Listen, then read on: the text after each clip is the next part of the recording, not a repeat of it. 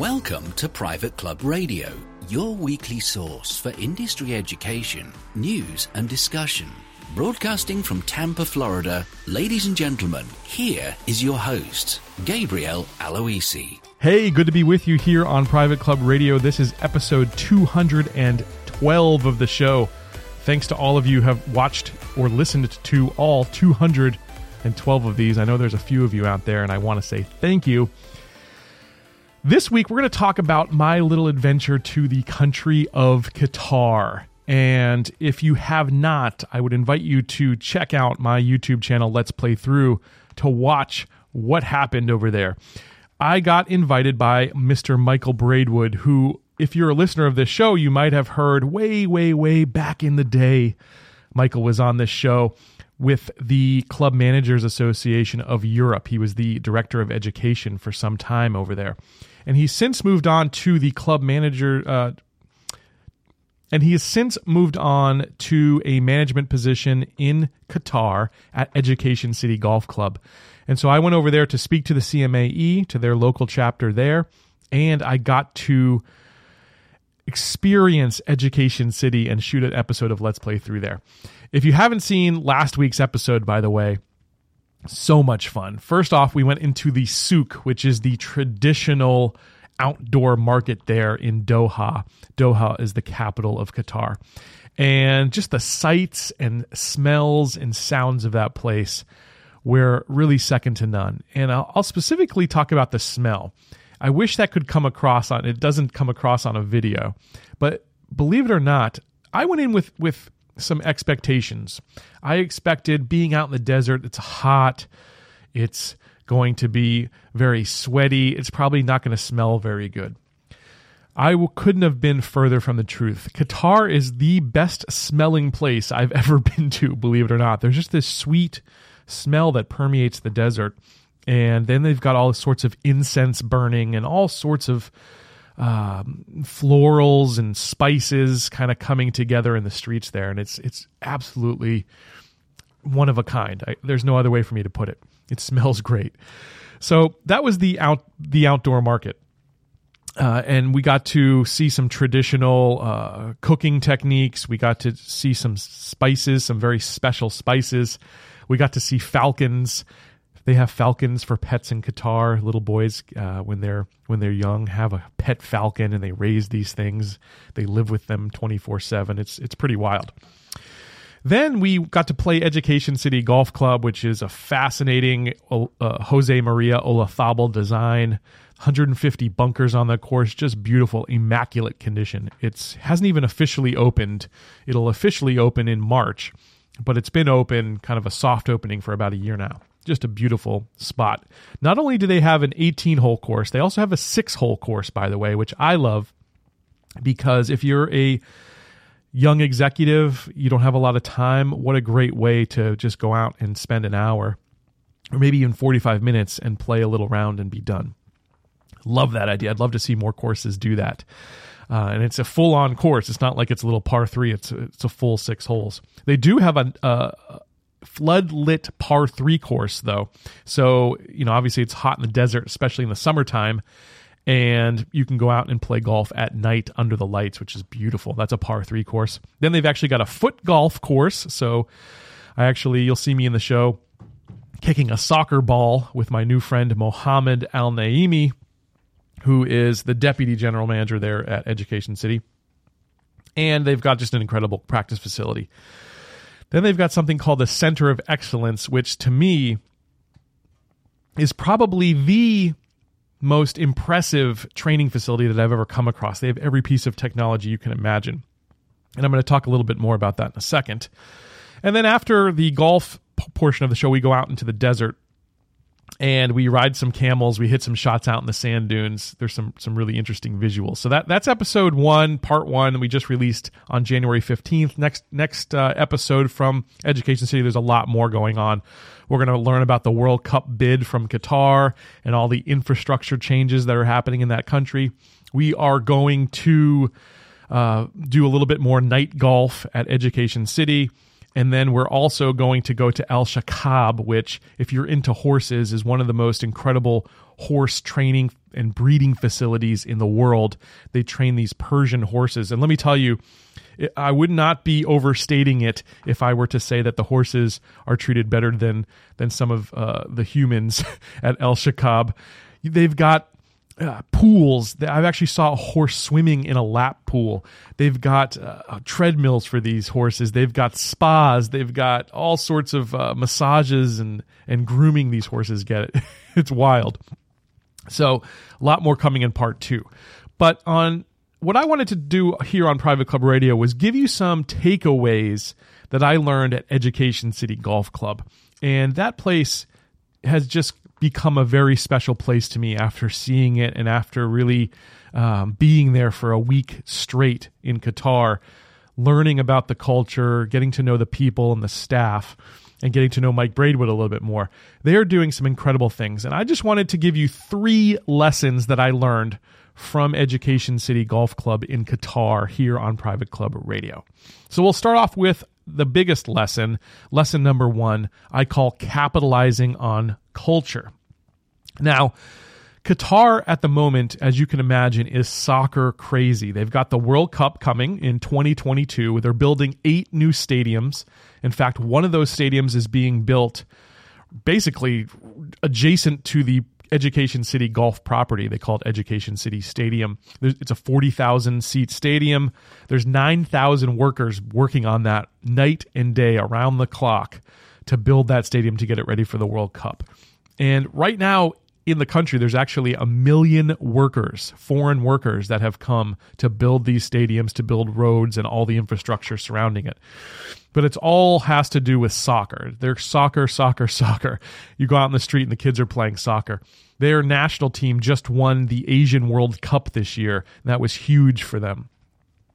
So, how do you capitalize on a country and its culture that is into soccer? What they did, as I mentioned before, is they built this 6-hole foot golf course. And I thought that was just an incredible way to bridge the gap, right? So to take something that the local people are interested in and love and are passionate about and find a way to put a little twist on that to get some more eyeballs on what you're doing. Because if you can imagine, these people in the desert, they hardly ever even see a green space. So just having a golf course is wild. It's a foreign concept to them. In fact, you'll see people in the Middle East, just like, locals come, to spend time, and they just walk on the course because they have never seen green grass like that. But by creating this foot golf course, what they're doing is they're showing the locals how to play golf. They're teaching them the rules. By playing foot golf, you learn, hey, this is a par 4. The person who's furthest away gets to shoot the ball first.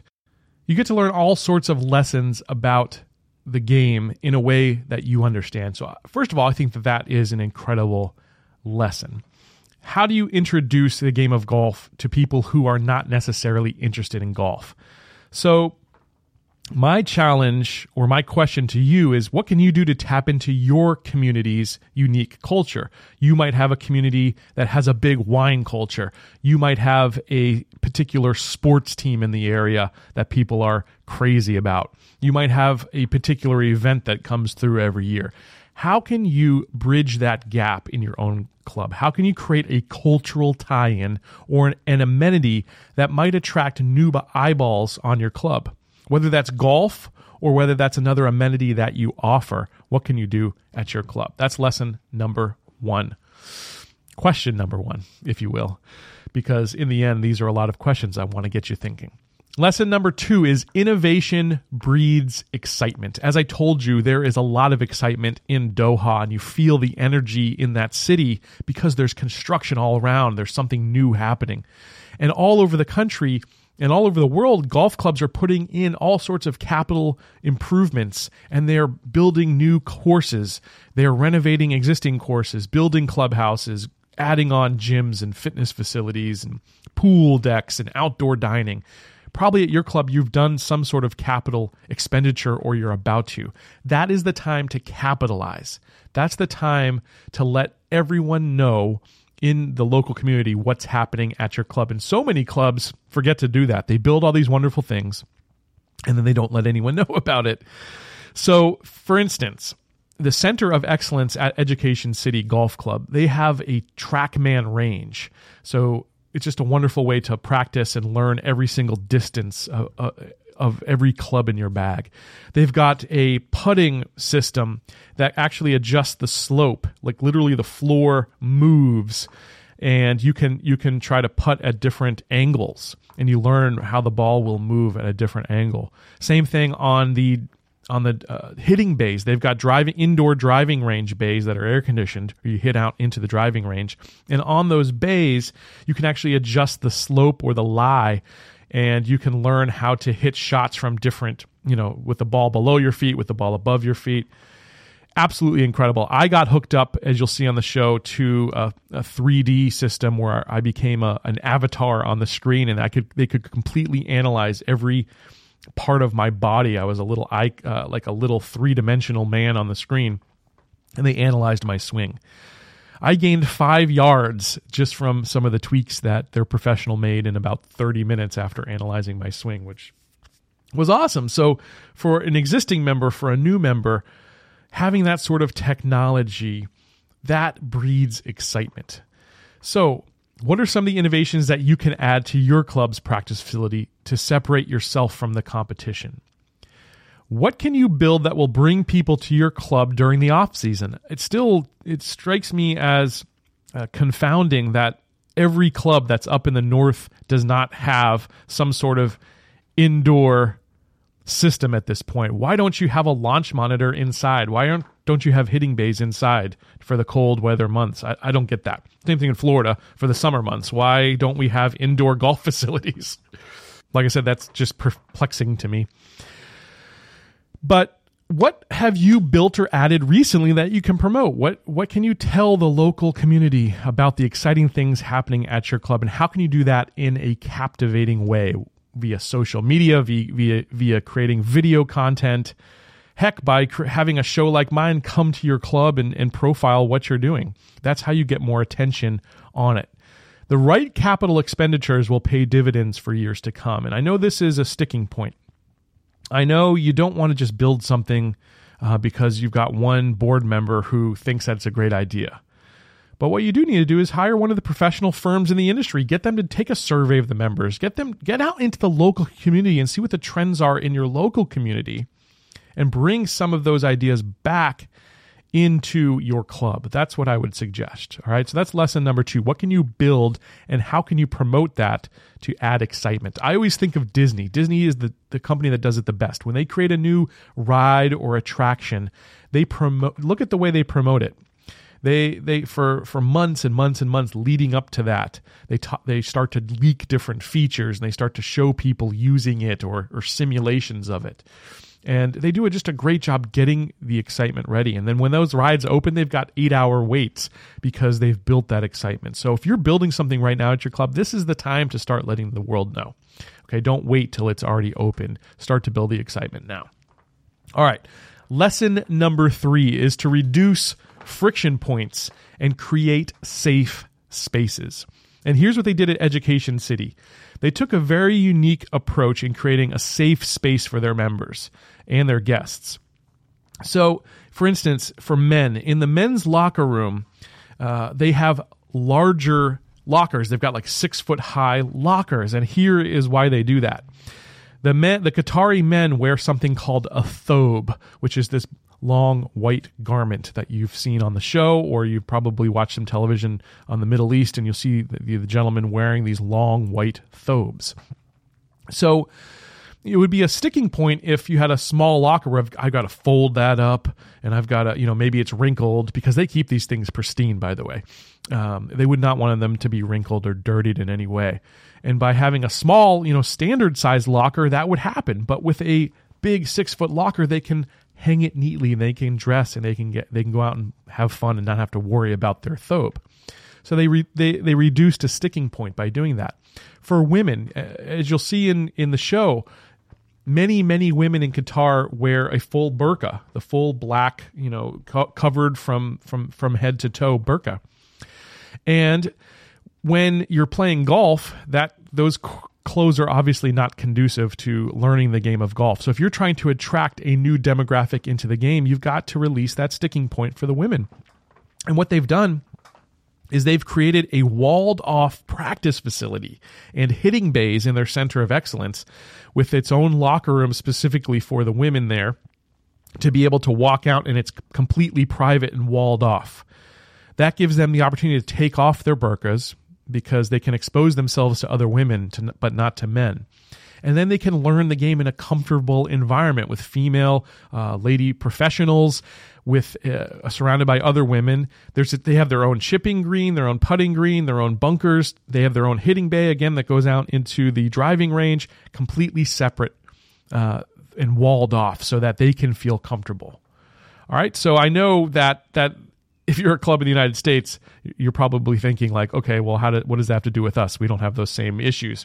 Well, you do. You've got sticking points. You've got things that you can do for your members to make it a more comfortable and inviting experience. If you do a private club right, it becomes the second home for your members, right? So what safe spaces or amenities can you create at your club so that members can feel like it is their second home? That might look like complimentary babysitting on Friday and Saturday night, just so parents can relax, know their kids are in a safe space, and be able to enjoy the club. All right.